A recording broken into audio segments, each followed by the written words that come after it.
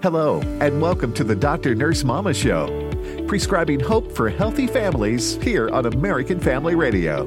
Here's your host, Professor, Pediatric Nurse Practitioner, and Mom of Four, Dr. Jessica Peck. Well, hello, friends, and welcome to another Ask Dr. Nurse Mama Friday. As I've shared with you before, this is becoming one of my favorite days of the week. It is so great to be able to share what's on your mind and what's on my heart about that, and to answer all of the questions that you have. Listen, there is not enough time in the world to talk about everything that is parenting, but consistency over time.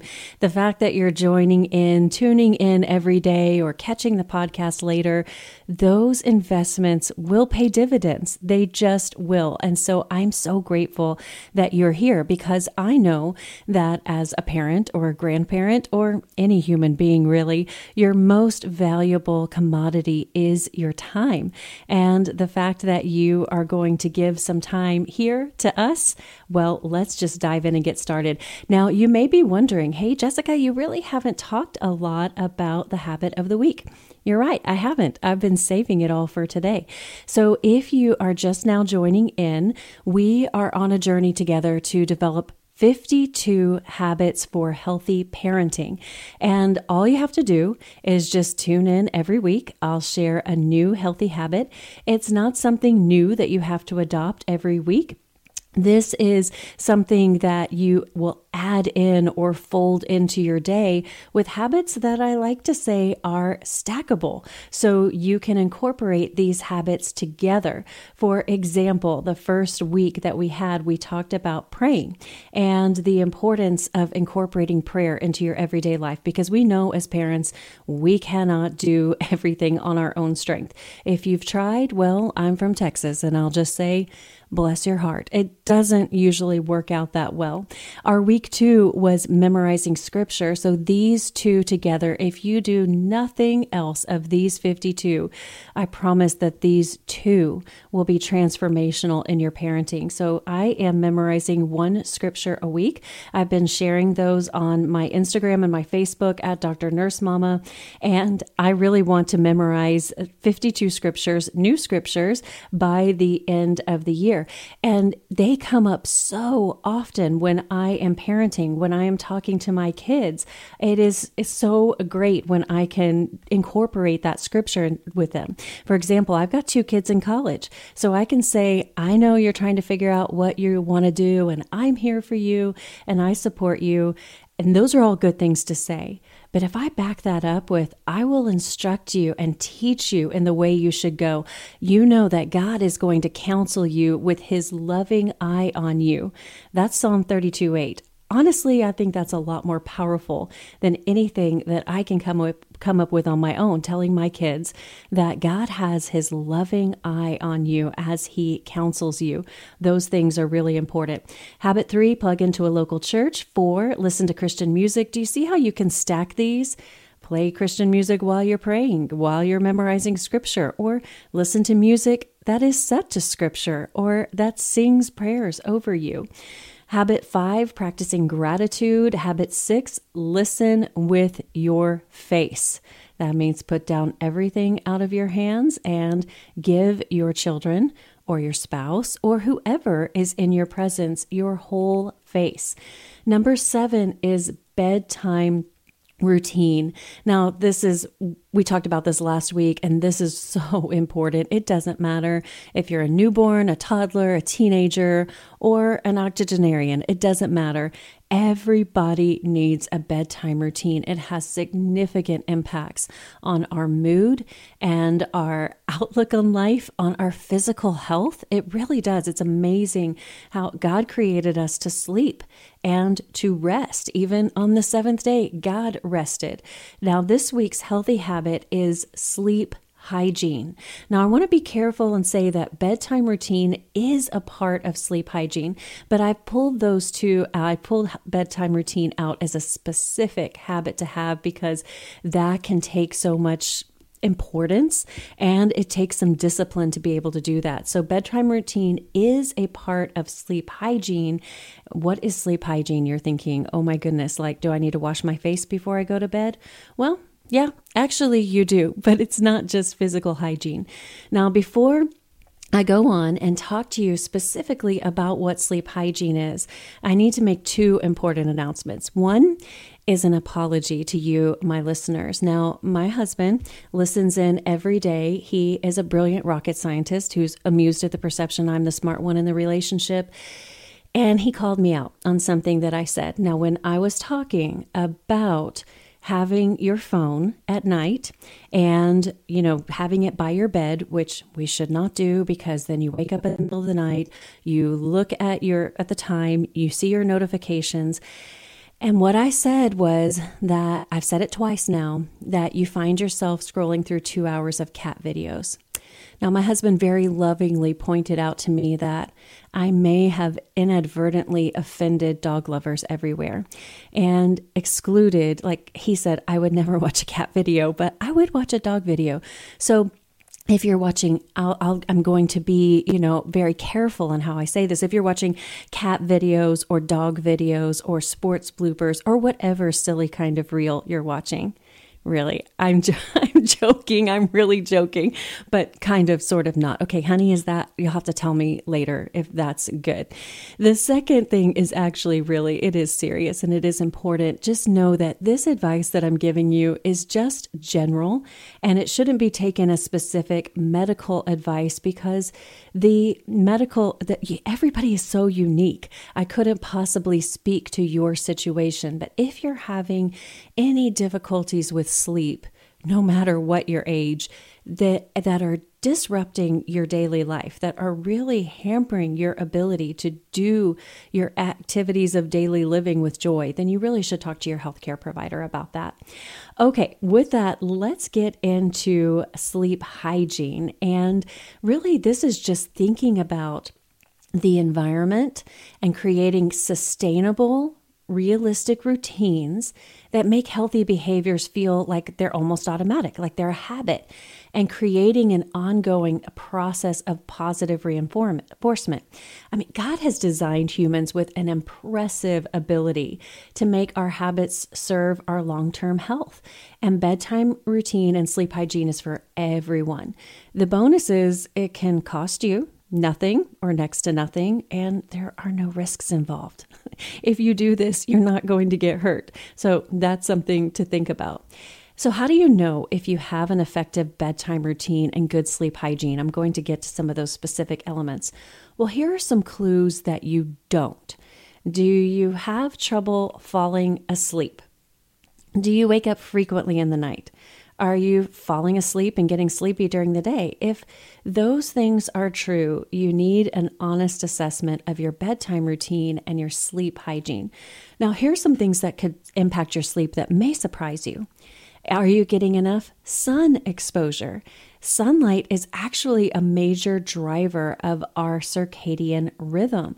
So if you're in a job or if kids are in a school all day where they don't have much sun exposure, try to have some sun exposure during your day, whether that's taking a walk when you all get home or after dinner, or if you're at work, taking little breaks and going outside. But all of us need adequate sun exposure. Now, of course, we have to wear sunscreen and do all of the safety things. I'm not talking about that today, but I'm talking about the fact that sunlight drives our circadian rhythm. The second thing to think about is being physically active. Now, if our bodies are not physically active, but we've engaged our mind all day, that can cause our mind and our body to be out of sync, where our mind is tired, but our body isn't. So then that's where you're laying in bed and you just feel miserable.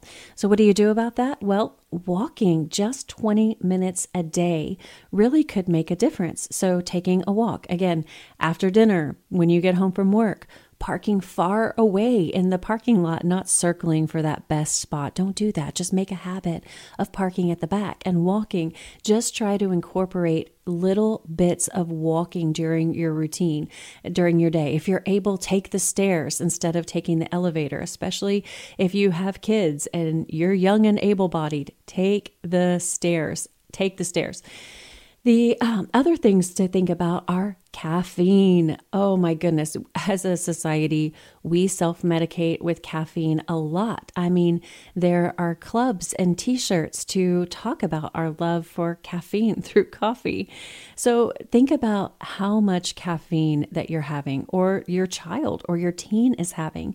It is a stimulant, and it keeps us wired even when we want to rest. So try to avoid it in the afternoon and evening.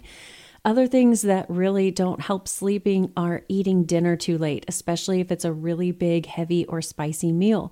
That means we're still digesting when it's time for bed, and our stomach is taking energy away from our mind that's trying to go to sleep. So those are all things for sleep hygiene and thinking about preparing our bodies during the day for sleep so that when we are sleeping at night, we can prepare our bodies for rest. Now, let's talk about some environmental factors. Optimizing your bedroom. Now, I want to especially talk about teenagers here because they are notorious for having messy, honestly, sometimes nasty beds. And listen, I struggle with this too. My neighbor may or may not have found 4 years worth of rations under my son's bed one time. I mean, this happens, but I'm not saying you have to be perfect, but just strive towards progress. If you are having trouble with your toddler, with your teenager, if there are behavioral or attitude problems, or maybe even your spouse, not you, honey, I would never say that about you, but honestly, go and look at the bedroom. Go and just stand there in the door and take a look around and see what kind of scan you can make of the environment. Is the bed made with clean sheets? Do you have a comfortable pillow? Is it a comfortable temperature? Is there a way for the bedroom to be sufficiently dark at night? Do you have work piled in there? Do you have screens? Is there a TV in there? Is there a phone charger right by your bed, making it convenient to have your phone by your bed? And I know I am beating this drum over and over and over again, but if you can do one thing and not having your phone by your bed, I promise you will have made light years and steps forward. That's really important.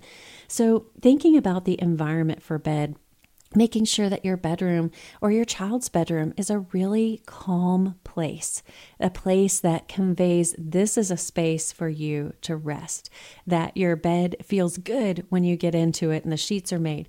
Honestly, if you're having some attitude and behavioral problems, you might be surprised at how much just those simple environmental modifications might make a really big difference. Now, ideal sleep hygiene, it looks different based on the person.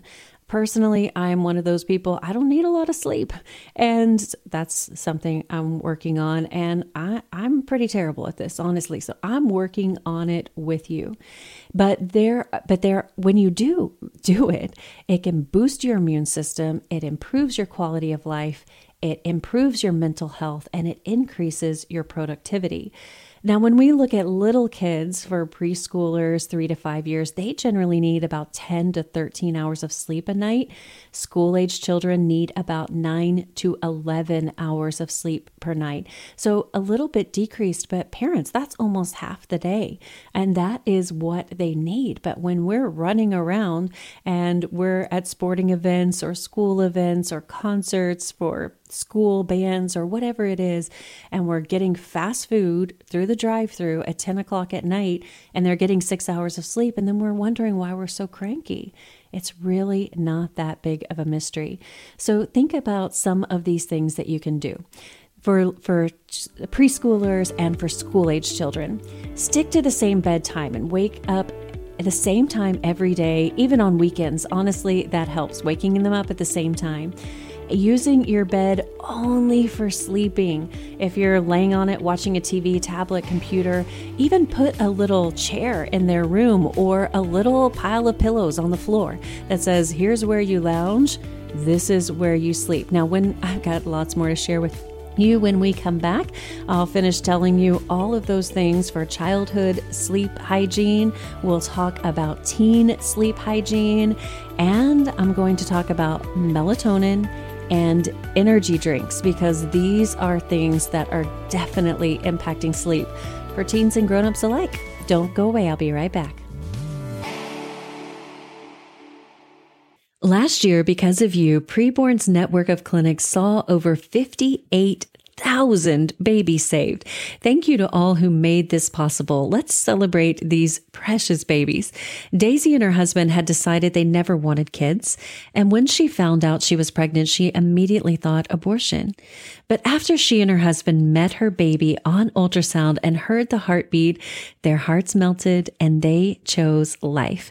Her baby Jeffrey is healthy and beautiful, and Daisy and her husband can't even imagine life without him. Each of these babies are truly miraculous, and every day, Preborn celebrates 200 miracles. $28 a month can be the difference between the life and death of a child. When a mother meets her baby on ultrasound and hears their heartbeat, it's a divine connection that doubles a baby's chance at life. Let's join together and help mothers choose life. Just dial pound 250 and say the keyword baby. That's pound 250 baby, or visit preborn.com. That's preborn.com. You're listening to the Dr. Nurse Mama Show with Dr. Jessica Peck on American Family Radio. Welcome back, friends. We are talking 52 habits for healthy parenting, and today, I am on this Ask Dr. Nurse Mama Friday. I am answering questions about sleep and sleep hygiene. If you missed the first segment, I'm talking about different habits, 52 habits, one a week that we will be adopting throughout the year. Now, one of the habits that I have is memorizing a new scripture, one a week.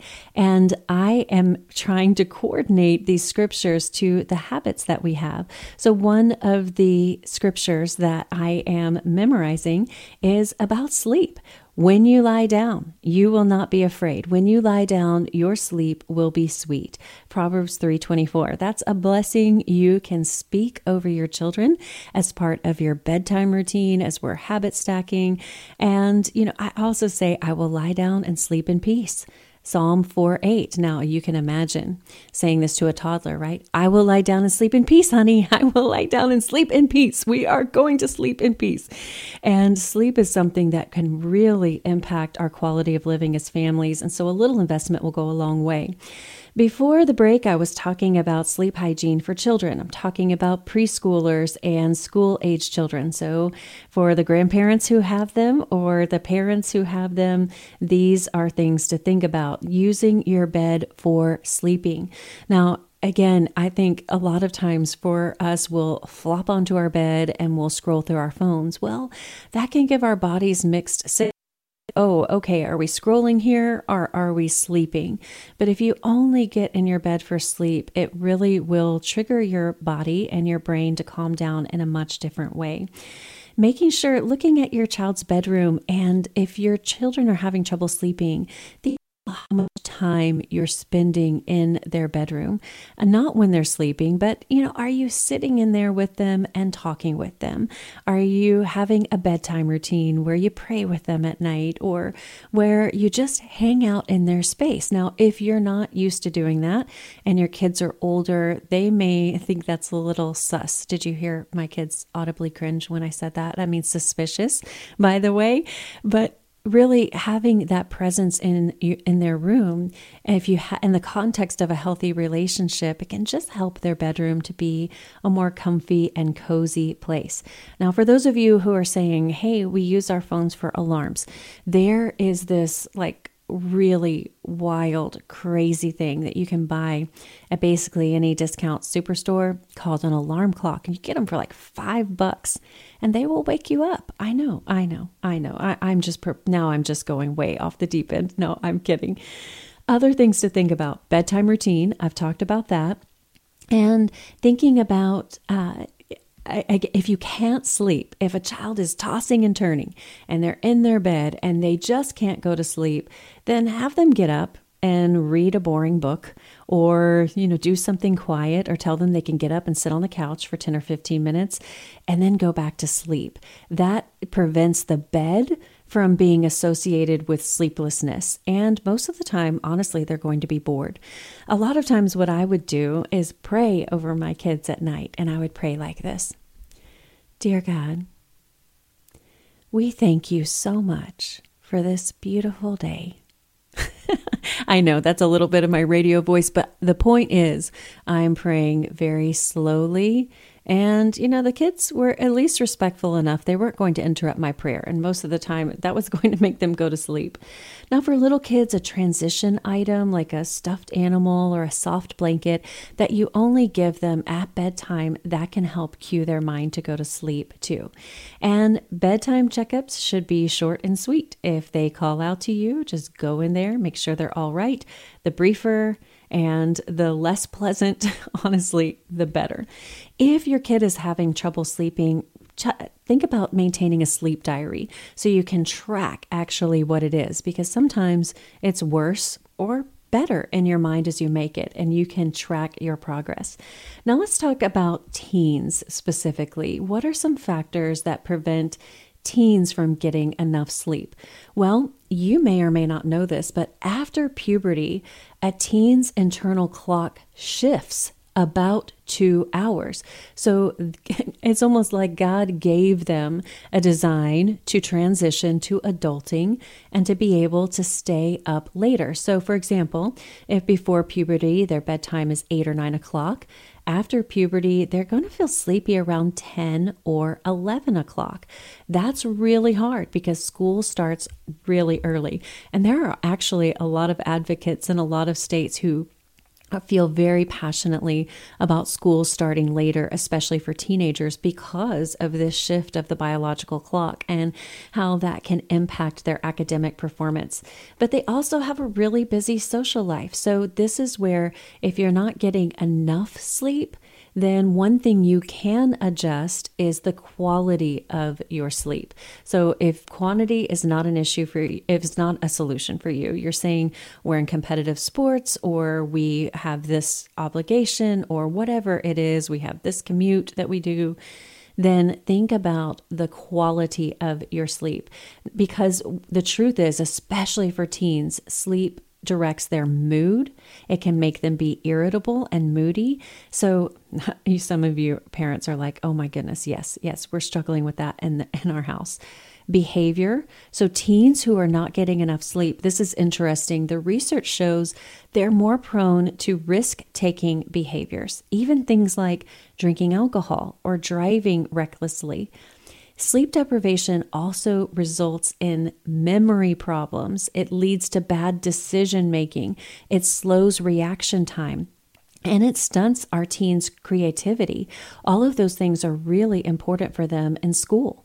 And academic performance, those who are sleep deprived, surprise, surprise, they do less well in school.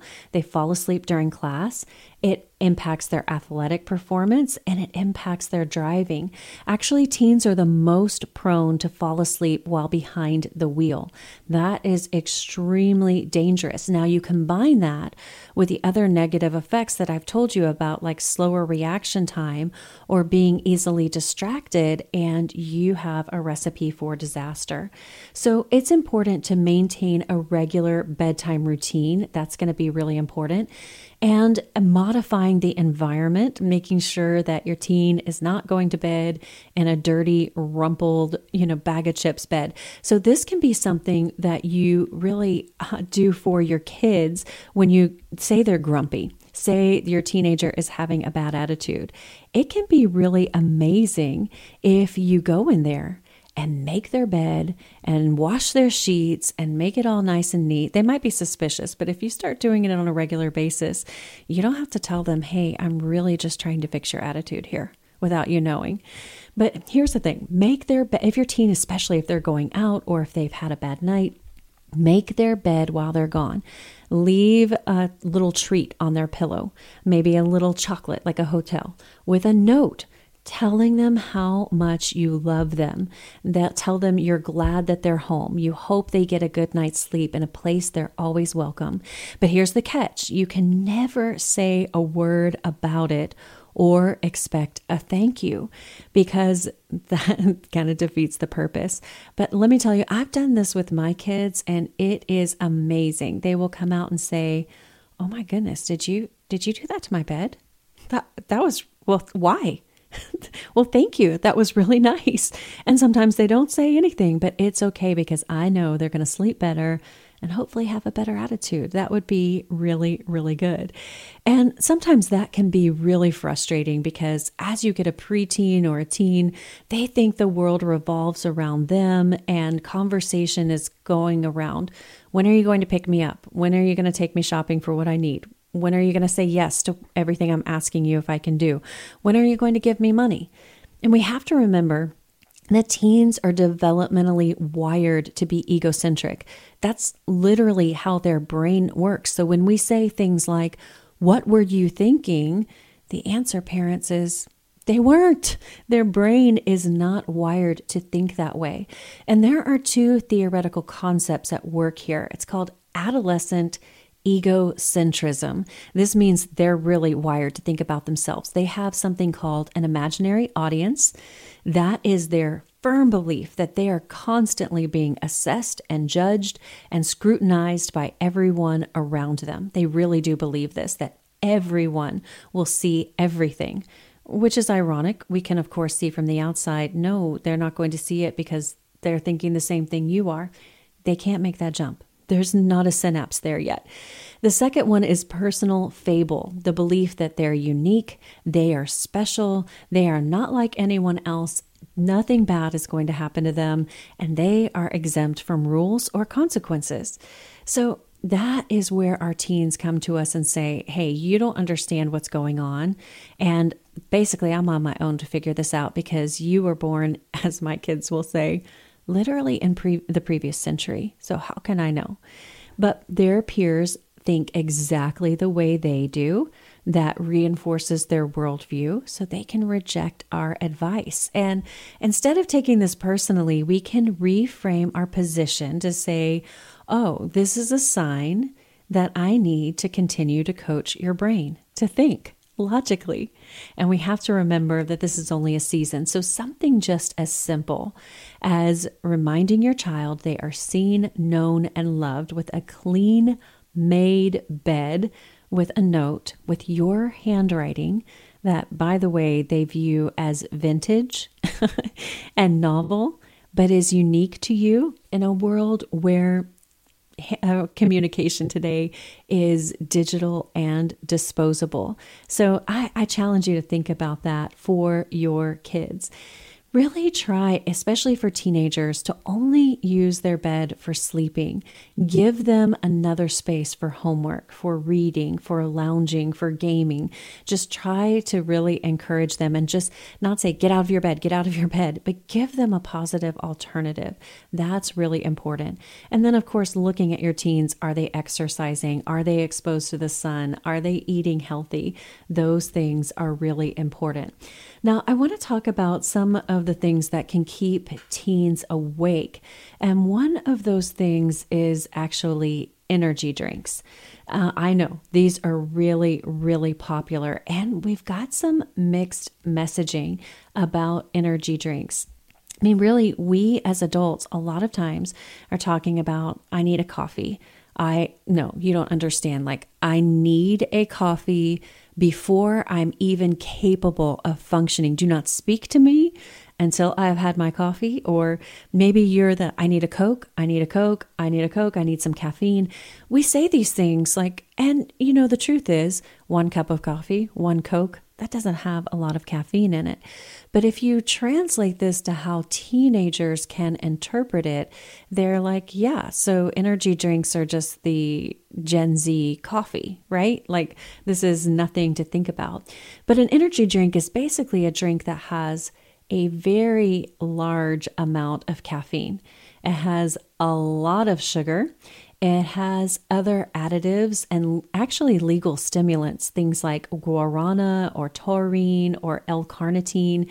These legal stimulants, they do make you more alert. They do give you better attention. They do give you more energy. They also increase your blood pressure, increase your heart rate, and increase your breathing. And they are often used, especially by teenagers and college students, to provide an extra boost in energy. But they can be harmful. So some of the things that we're looking at is that we see an increase of teenagers going to the emergency room for an energy drink related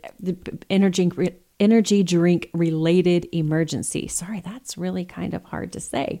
And that's what we're looking at, because some of the dangers of energy drinks are they can dehydrate you. They can give you an irregular heartbeat, and in severe cases, even heart failure. They can make you feel very anxious, and they can work a little too well and give you insomnia.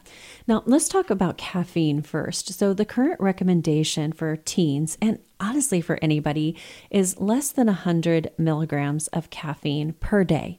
So the average soda that you're looking at has about 20 to 30 milligrams of caffeine, and a cup of coffee has about 100.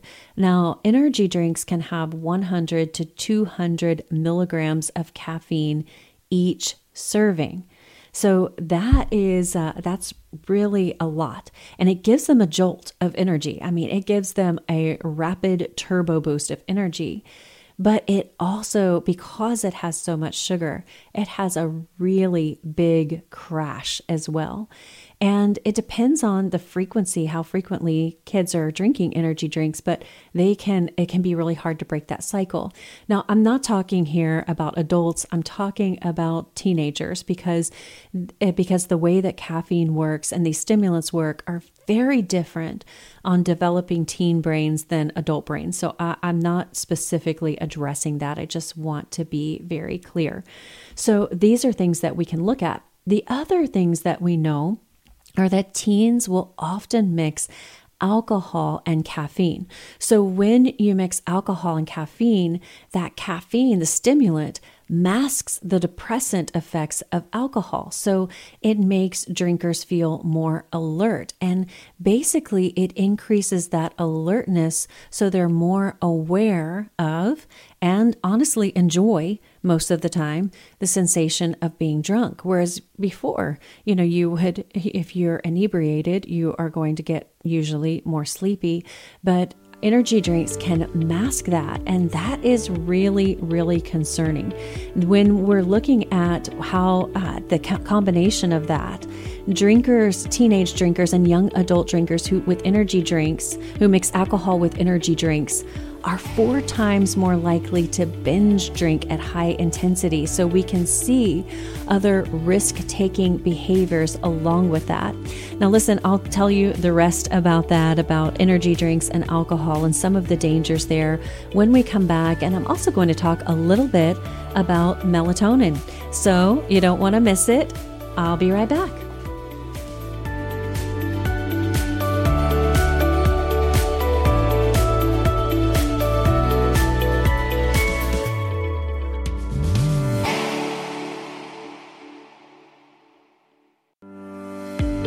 Podcasts of the Dr. Nurse Mama Show are available on the podcast page at afr.net. Now, back to Dr. Jessica Peck on American Family Radio. Well, hey there, friends. We are talking 52 habits for healthy parenting. And today we're talking all about sleep hygiene, those behaviors you have when you go to bed and the environmental modifications that you have to make sleep healthier. Now, before the break, I was talking about the dangers of mixing alcohol and caffeine. And this is something that we definitely see with kids. Now, we're seeing also an increase of caffeinated alcoholic beverages, those that come together. And this is something that you should really talk to your kids about. And it can be difficult to do because they think, again, you don't know. But really talking to them about just the healthy impacts, remembering that fear-based strategies do not work. So telling them, you shouldn't drink those. Those are so bad for you. You're going to die. You could go to the emergency room. Those kinds of things don't help. So I want to remind you about my Love Your Teen model for talking to your teenagers. That's LOVE. Listen with your face, offer open-ended questions, validate their emotions, and then explore next steps together. So when you're talking about this, listen and start asking questions about what do they see with their peers, or what do they think about energy drinks, and task them to go and do some of their own research and to see what is there. Those kinds of things can be helpful. And to say, yes, I understand. It does make you more alert. It does make you more awake. But share your concerns for the long-term use and the impacts of added ingredients. And you can say something like, hey, I heard on this rodeo show that there's some things to think about in energy drinks. What kind of ingredients are in yours, and what do you think about it? Instead of just saying you shouldn't do it. So those are definitely some things to think about as far as energy drinks. And I have to say that the American Academy of Pediatrics recommends no energy drinks for kids, although it's really hard because when we see how prevalent they are, a lot of times they are in schools. They are sold in the school vending machine. And so that's, again, an example of mixed messaging where we're seeing, hey, you shouldn't drink these. Also, they're available to you in the high school cafeteria. So those are hard messages to do. But the whole reason that I'm bringing this up here is that sometimes when teenagers are having trouble sleeping, then what I see is that they're drinking too much caffeine. And especially at nighttime, they may procrastinate on their homework, and then all of a sudden they have to stay up and they haven't done it. And so let's have some caffeine, and then they can't go to sleep and they wonder why they're not having good sleep. So there may be some conversations to be had about managing that caffeine intake. Again, recommendations, no energy drinks for kids, caffeine less than 100 milligrams per day, and modifying that to have it in the morning. One of the advantages is that Gen Z is actually very health conscious, and they're open to dialogue about this. And so if you come across as, oh, you know more about nutrition, I mean, let's be real, parents. We're the generation that grew up on white bread and bologna sandwiches with all kinds of chemicals. Like, what do we know?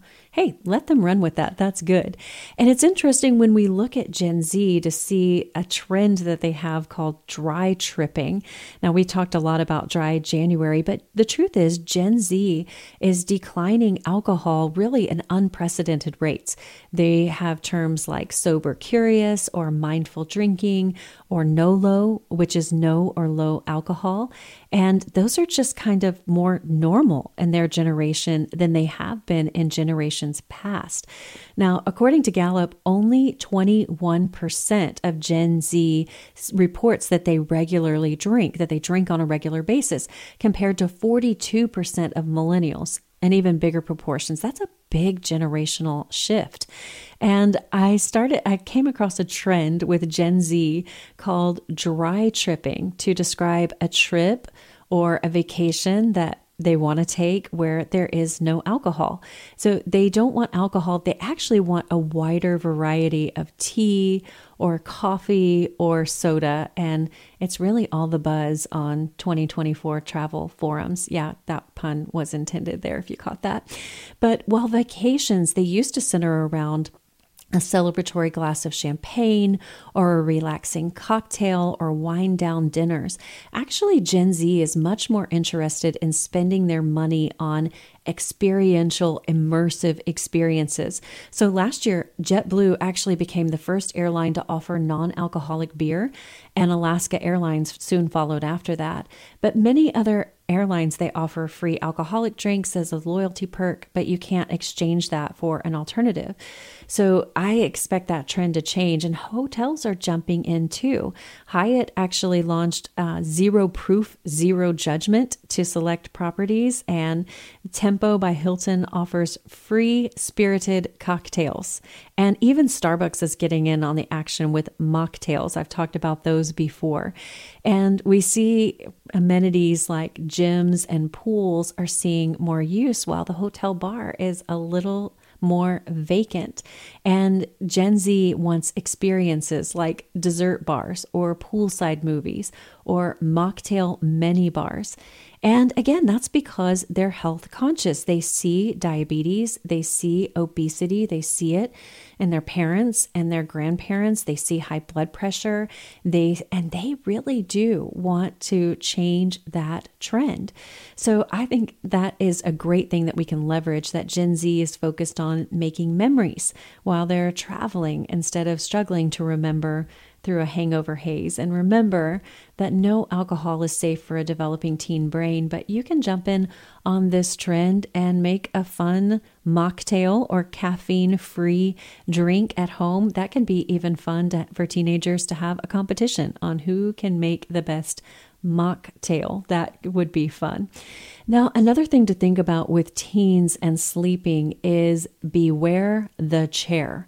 Now, this is a phrase that actually I stole from my friend and colleague, Dr. Bernadette Melnick, who is the Chief Wellness Officer at The Ohio State University. She is the first one I heard about this, and she is the reason I will take the stairs all day, every day, because I hear her voice in my head encouraging me to take the stairs. But she's long warned of health risks of sitting in a chair all day, as many of us do for our jobs and our kids do at school. And actually, a recent large-scale study found that people who sit all day had a 34% higher risk for death, actual death from cardiovascular diseases when compared to people with an active job. Oh my goodness, what should we do? Well, there's always good news that comes with this kind of research, because the good news is that the research found that small 15-minute breaks of daily physical activity were really protective. So it's not like you have to go to the gym every day. You have to run a marathon to be healthy. We're talking about just getting up and walking 15 minutes a day. And that's something that anybody can do.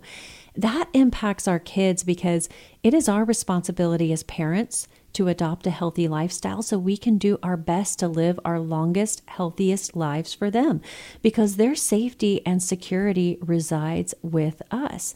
Now, this particular study that just recently came out, it looked at adults at work, and that does impact the way that we come home and sleep. If you have a job that's sitting all day, it can be difficult to impact your sleep and impact your mood. But you know what I'm really concerned about actually for teenagers? Gaming chairs. That is how much, you wonder how much are kids really sitting in a gaming chair? Just take a look at the gaming chair market. Currently, it's $1.45 billion annually, and it's expected to grow to $2.14 billion by 2029. That's $2 billion that people are spending on gaming chairs. Now, I'm not shaming you for a gaming chair, okay? But I'm just saying, consider for our teens, look no further than any tech website or social media forum.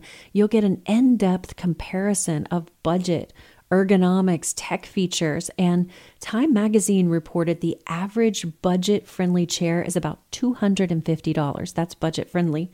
I don't know about you. That's my grocery bill for the week, but I'm just saying, with extra affordable options at around $150 and above average around $300. But here is the more concerning thing. Cardiologists report a cardiovascular stress response, a heart stress response in children who game excessively. We're talking high blood pressure and even arrhythmias, and we're not even talking about stress eating and weight gain. Now, again, do we quit our jobs and throw out the PS5 and say, oh, gaming chairs are bad? No, a gaming chair is not bad, just like a car is not bad and social media is not bad. It's all about the way that we use them. And we have to think about, it's a good reminder, we simply weren't created to sit in a chair all day, and we need to take care of our heart health.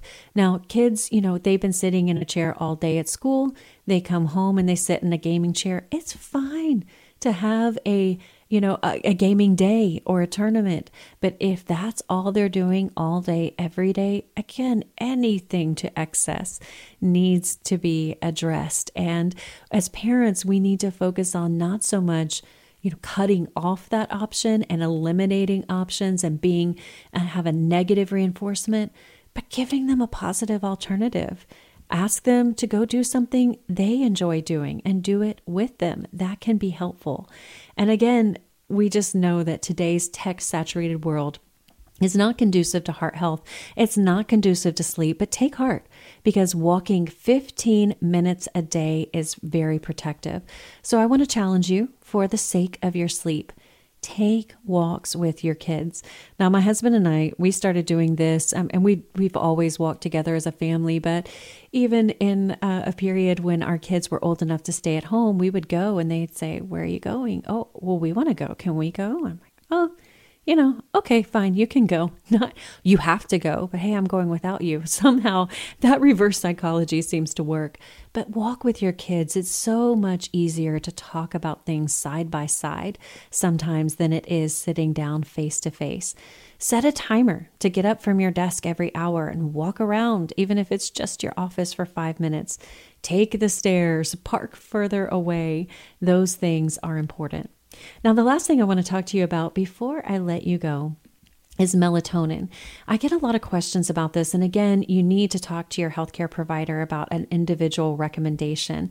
But one of the concerns that I have about melatonin is the format that it comes in. Because it comes in these little gummies, and they look just like gummy vitamins, it automatically gives us this perception that it's really nothing and that it's harmless. And another thing that is concerning to me about melatonin is that in the last few years, the Centers for Disease Control and Prevention, the CDC, found a 6-fold increase in the number of kids and teens who were reported to poison control centers for accidental or intentional melatonin ingestion. So taking it at home. And that's really hard. The bottom line about melatonin is that it can be beneficial for some kids who have difficulty falling asleep. But it can't be a one size fits all. It can't be the only thing that you do. Melatonin in studies is most effective when it's accompanied by okay, surprise, surprise, bedtime routines and sleep hygiene. When you do it with that, that's when it's going to be most effective.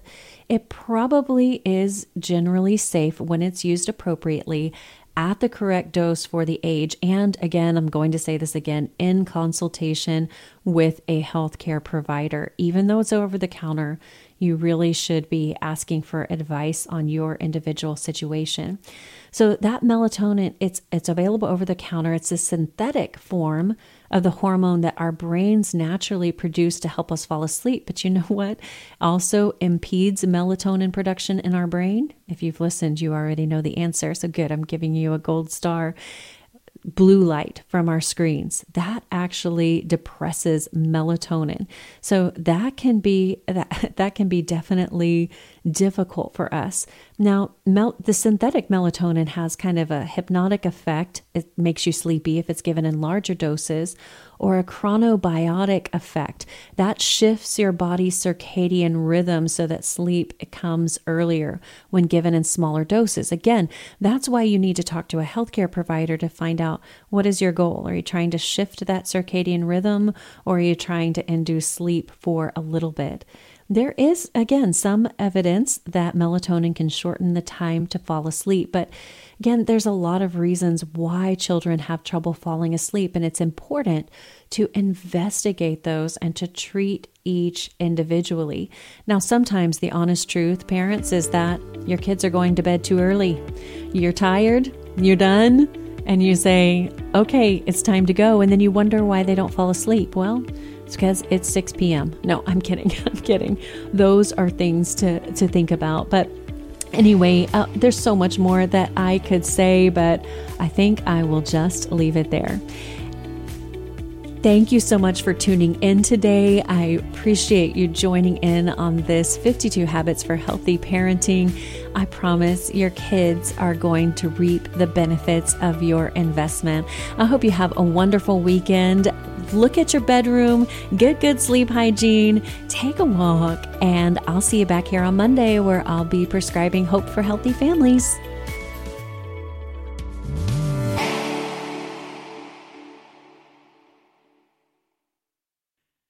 The views and opinions expressed in this broadcast may not necessarily reflect those of the American Family Association or American Family Radio.